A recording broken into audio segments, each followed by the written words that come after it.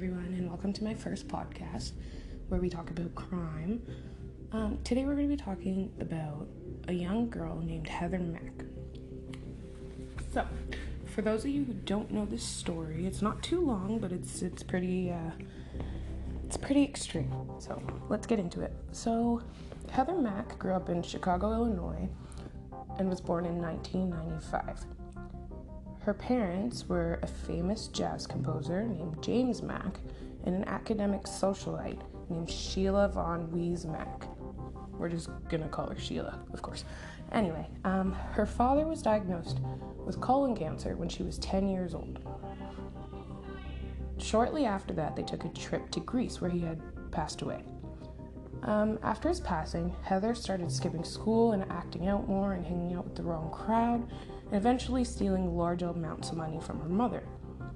Sheila told friends and family that Heather was abusing her and she was being attacked and she was very scared. Over a 10-year period, cops were called to their house more than 80 times for domestic abuse, which I'd say that's a lot. Anyway, so Sheila tried to take Heather on vacation to try and mend their relationship. She wanted to try and make it work, they were having problems, and she just wanted to reconnect with her daughter, right? So she took her daughter on an expensive trip to Bali. She paid for business class tickets, which were $10,000 a ticket.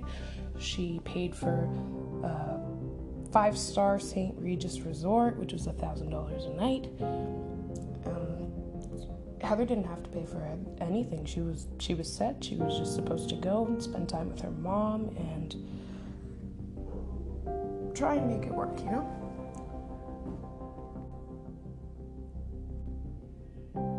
Heather had a boyfriend named Tommy Schaefer, who Sheila really was not very fond of. And Heather decided to take one of Sheila's credit cards and pay for Tommy's flight and his hotel for him to come to Bali. Sheila found this out and, of course, was extremely, extremely livid. So, CCTV showed Tommy and Sheila arguing in the lobby of the hotel on Monday, August 11th, 2014, in the evening. 10 hours after Tommy had arrived, surveillance shows Tommy entering Sheila's room with a metal fruit bowl, trying to hide it under his shirt, which obviously he didn't do a very good job because they saw it. And an hour later, after Tommy goes in, Tommy and Heather are seen going through the lobby with a silver suitcase.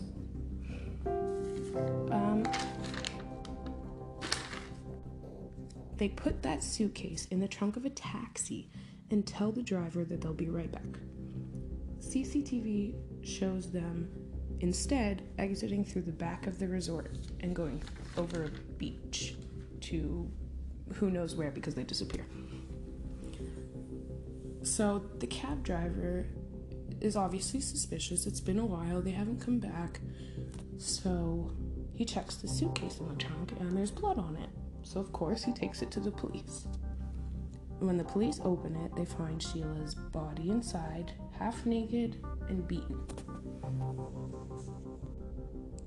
Police were able to track down Tommy and Heather. I'm not sure how they couldn't find that out, but they tracked them down and they told police that an armed gang had abducted all of them and had only killed Sheila, which doesn't make any sense, obviously.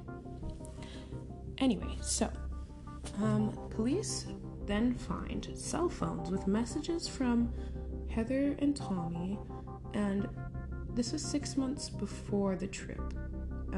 And they were talking about how they wanted to kill her and they wanted the insurance money and they didn't want her around anymore. So they started planning it. And so when Tommy comes to the room with the metal fruit bowl, Heather says her mom starts screaming and is looking for a knife, upset that Heather is pregnant. Mind you, her mom already knew she was pregnant 2 weeks before going on this trip. So that's obviously a lie. So, she says her mom's going around looking for a knife, upset that she's pregnant, and Heather yells to Tommy to help her and runs inside the bathroom, and when she comes out, apparently her mom is dead, and she's hugging her, and she's upset, and she's crying. An hour later, they're seen wheeling her through the lobby. Like, obviously you're not that upset, but anyway. Heather says that Sheila was an alcoholic with multiple personality disorder, which was never proven or shown at all. It wasn't true. And Heather's family said that she liked to make up stuff like that for attention all the time and to make herself seem better, which, from what I've got from this, I have to say I agree. Heather then tells police that she thinks that her mom killed her dad in Greece in the hotel. And that's one of the reasons that she hated her so much, because she was so close with her dad. And she said that Sheila, her mom, was very jealous of her relationship with her dad.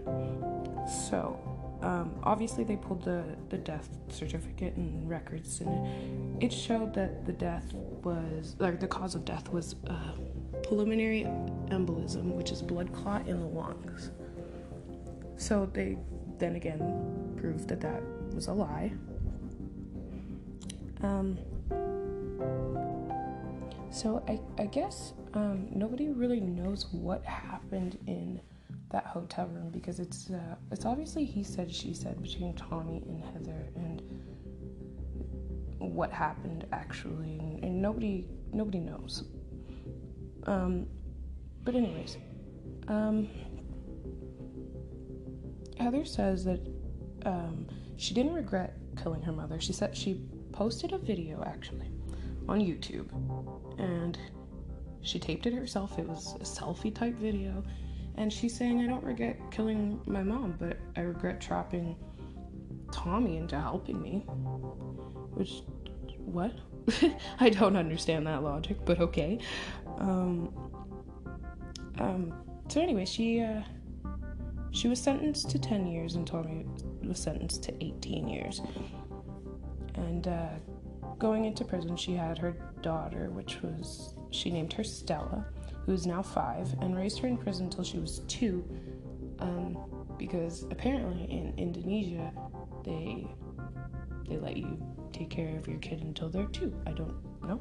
Anyways, but now she's with a caregiver outside of prison, which I think is the best option for her.